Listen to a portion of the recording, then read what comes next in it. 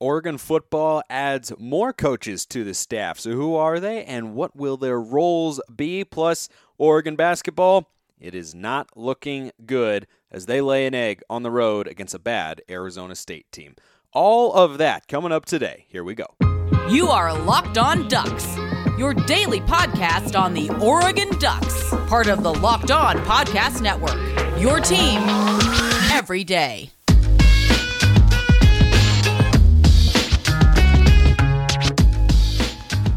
Yes, it is that time once again for Locked On Ducks. I'm your host, Spencer McLaughlin, D1 play-by-play broadcaster and a lifelong Oregon Ducks fan. Thank you for making this your first listen every day. It's part of the Locked On Podcast Network, your number one source to stay up to date with the Ducks every single weekday. And remember, you can get a question answered right here on the show. Tweet with the hashtag AskLODPod. Or hit me up on Twitter at Smalls_55 or follow at Locked On Ducks. You can direct message either of those accounts to get your questions answered right here on the show. I love mailbag segments. Anytime you send them in, there is a really good chance you get it answered. So keep the questions rolling into the show.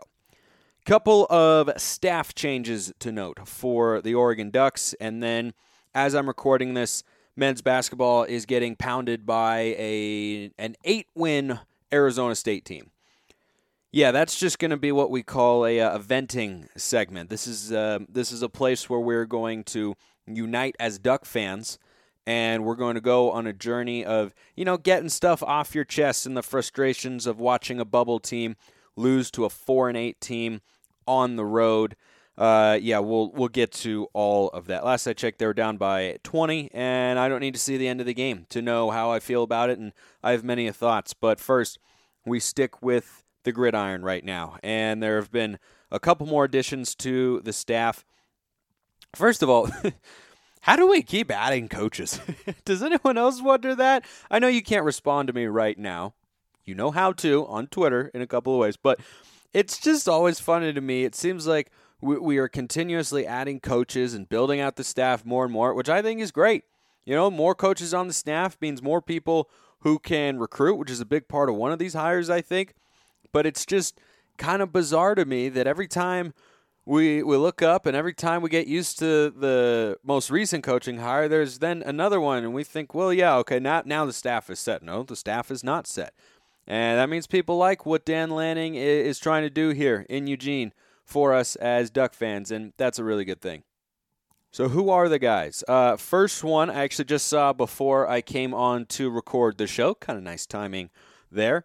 Colin Lockett is on the staff. He is an offensive analyst and wide receiver coach, so he will be working with the offensive staff, led, of course, by offensive coordinator Kenny Dillingham.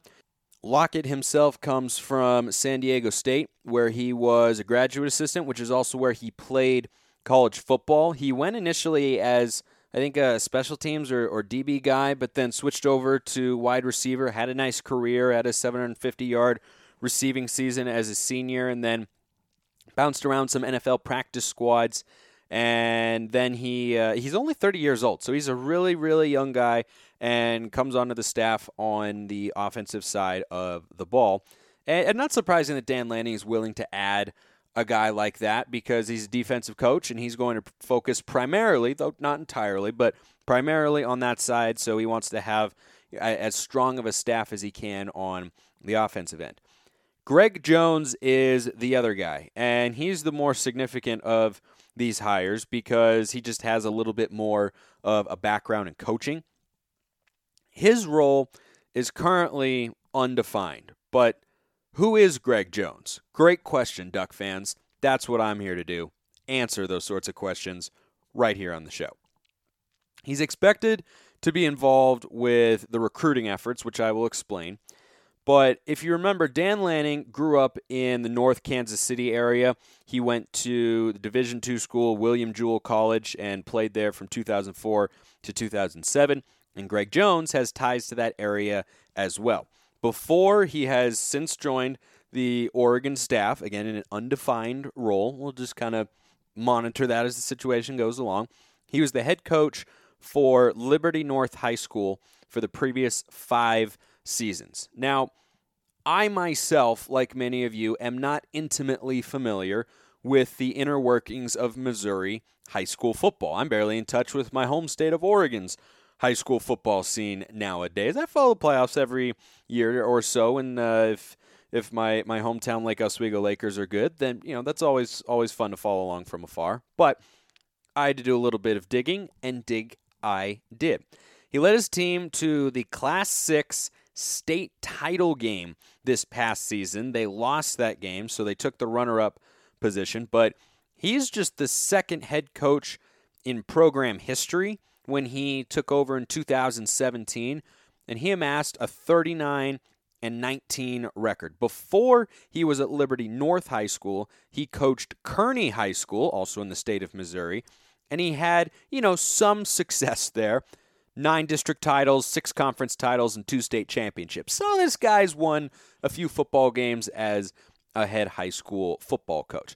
I'll get to why Oregon made this hire, but football season might be over, but basketball is in full steam for pro and college hoops. From all the latest odds, totals, player performance props, to where the next fired coach is going to land, BetOnline.net is the #1 spot for all your sports betting needs. BetOnline remains the best spot for all your sports scores, podcasts, and news this season. It's not just basketball. BetOnline.net is your source for hockey, boxing, UFC odds, right to Olympic coverage and information.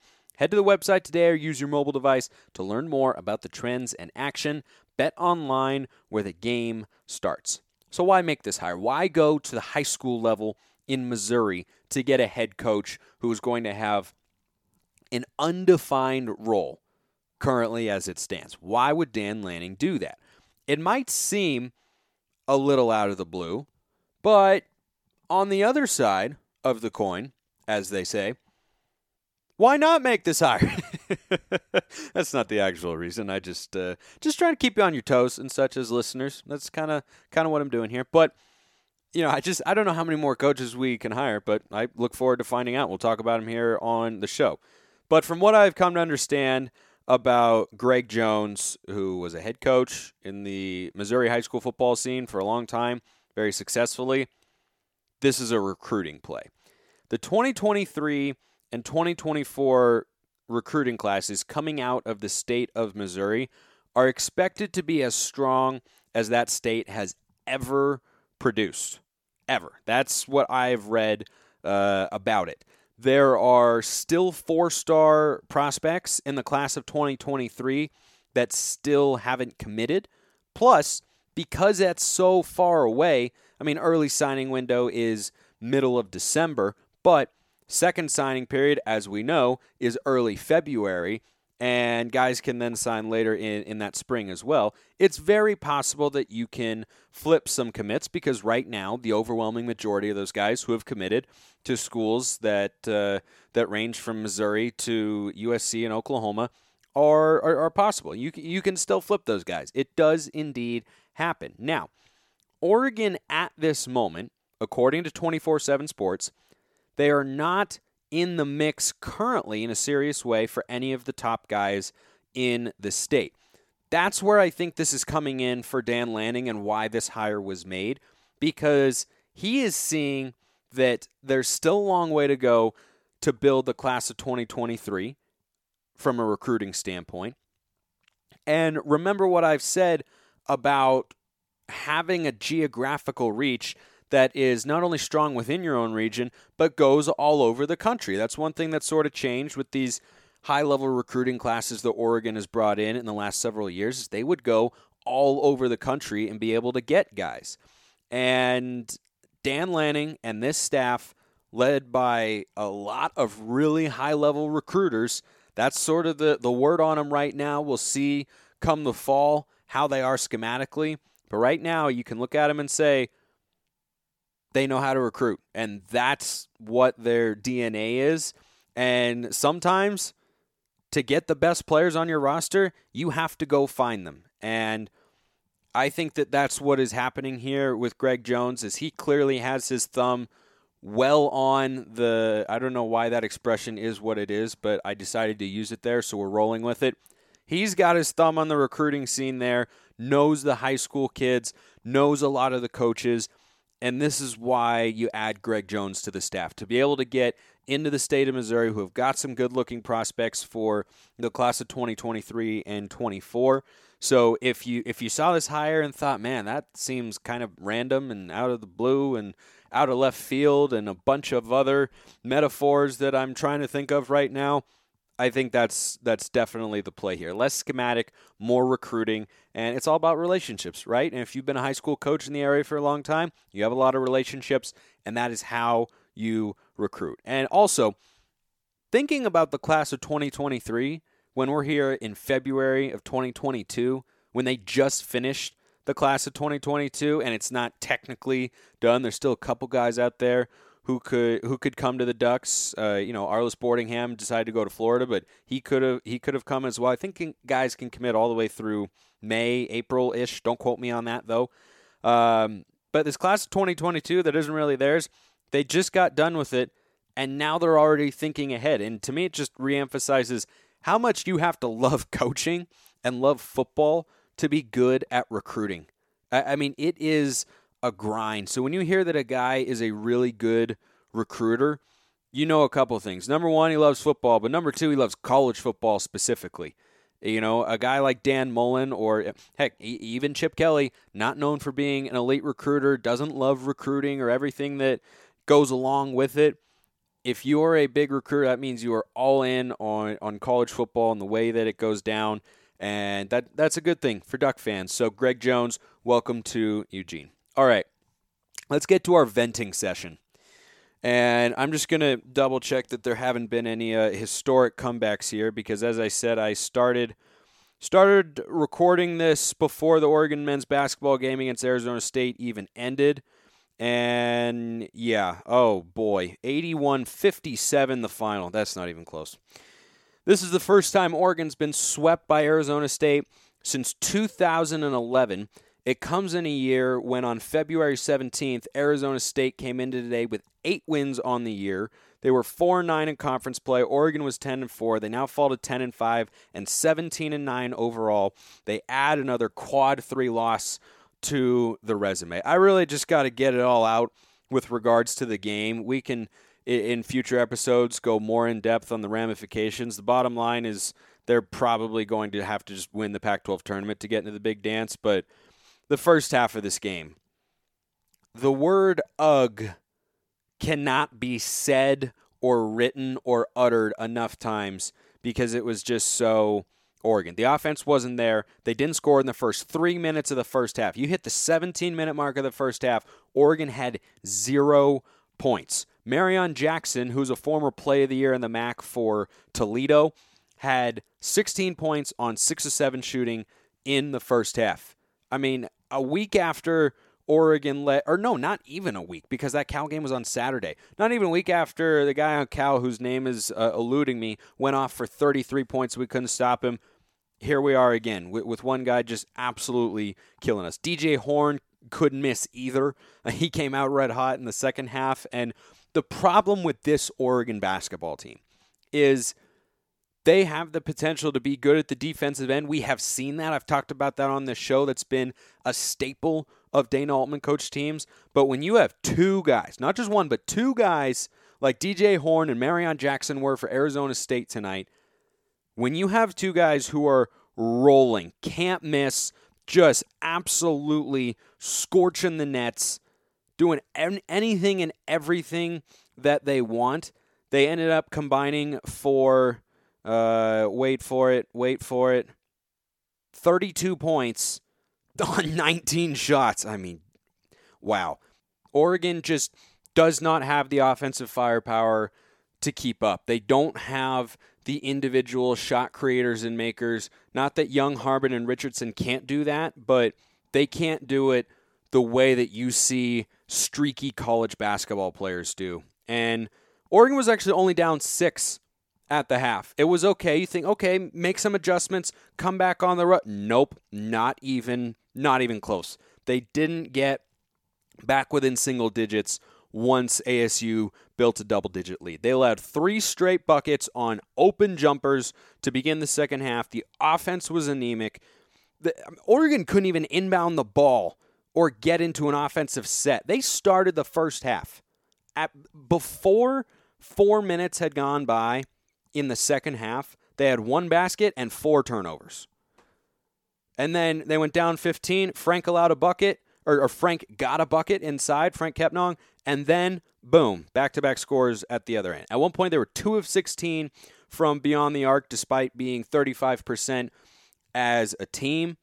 That's second in the Pac-12. I mean, there was just nothing good that happened consistently, or really even that often in this game. More on a bad night in Tempe, another trip down to the desert that did not go as planned. But first, this is the time of year that I've pretty much given up on all my New Year's resolutions, but not this year. I'm sticking to my resolution to eat right, thanks to Built Bar. It almost feels like it's not really a resolution because I actually enjoy eating them. I used to be a guy who liked those Oats and Honey Nature Valley bars to put in my golf bag. For those of you golfers out there, I have swapped over to Built Bar. The protein is huge. All Built Bars are covered in 100% real chocolate. Yes, puffs included, which are fantastic. 100% real chocolate. Low calorie, high protein. Replace your candy bars with these. They're better and better for you. Typical candy bar can be anywhere from 200 to 300 calories or more. Built Bars, 130 calories, 4 grams of sugar, 4 net carbs, 17 grams of protein. Mint brownie is my favorite flavor. There's a bunch of great flavors. Coconut, almond, white chocolate, cookies and cream, everything. They're all delicious. Go to Built.com, use promo code LOCK15, get 15% off your order. Use promo code LOCK15 for 15% off at Built.com. All right, we wrap up with what is just another bad trip down to the desert. It's always the desert, isn't it? I remember a few years ago in the 2019 season, the Rose Bowl season with Justin Herbert as a senior. Ducks were a 1-loss team right on the edge of the college football playoff, and we go down to Arizona State, 14-point favorites. And I remember talking to a family friend who played for Oregon back in the 80s, guy by the name of Mike Walter, incredible player. I'll get him on the pod. Once had 10 sacks in a game in an Oregon uniform. True story. And I asked him how he felt about it because I had been feeling pretty confident. He said, I don't know, Spencer. It's just the desert. It's just weird things happen in the desert. I don't know. Sure enough, he happened to be right. And this is another one. The defense couldn't get stops in the second half. ASU started half number 2, 8 of 10 from the floor. It was a 36-30 game. Oregon was very much alive. And then it just completely got away from him and was never really close. And, the immediate conclusions are there's talent on this team, but when I watch them play, they don't have a clear alpha or a sort of leader the way Peyton Pritchard was. Peyton Pritchard played as he's what they call a dog, right? That dude has got alpha. He's got the leadership capability. He is succeeding in the NBA, and that is not really surprising to any of us as Oregon fans who watched him grow, from a guy who barely shot as a true freshman in the Final Four to a guy who was deprived of showcasing the world in March Madness what he's capable of because he was carrying the Ducks that year. And I like Will Richardson. He is a good player. I like watching him play. He's done a lot of good things for Oregon over the years, but he's not Peyton Pritchard, which is what a team like this clearly needs. And I think Richardson's a better number 2 than a number 1, both in terms of his skill set and just the way that he, is running the team out there. There are just too many stretches where the team lacks energy over prolonged periods of the game, and they just kind of feel leaderless on the court. I mean, in this ball game that you have to have when you're on the bubble, Oregon is now going to be out of the tournament, no doubt. 57 points they'd allowed to Arizona State, who averages 64 a game, worse than the Pac-12 conference, an 8-15 team who's 4-9 in league play. They'd allowed 57 points just past the midway point in the second half. They end up allowing 81. And defense is mostly about effort, and they didn't have it at the level they needed tonight. They ran into some hot shooters, and the offense was just brutal. Absolutely brutal. Richardson, 12 points on 5 of 12. Team is 5 of 26 from beyond the arc, 35% from the floor. That's what we shoot on the year from three-point range, 35%. We shot 34.5%, 19 of 55 from the floor in this one. ASU, meanwhile, 9 of 20 from distance, 57% from the floor. Eric Williams had 11 points on 3 of 8 shooting. Those are the only Ducks in double figures. Harmon was 0 for 6. Guerrier, 3 of 10. Young, 1 of 7. It just, the offense wasn't there. So it looks like going forward, it'll have to be Pac-12 tournament or bust, but there's an opportunity. And by the way, if we can somehow win at Arizona on Saturday, then it's not impossible. And at-large is not impossible, but Oregon almost essentially has to win out. But you got chances to prove to yourselves and to the computers in the country that you're capable of being a tournament caliber team. But man, it is not looking good. Hate to send you off into the weekend on a little bit of a down note, but that's what being a fan is. You got the highs and the lows. As always, we are riding them together. I appreciate everyone listening. Have a wonderful rest of your day, and go Ducks.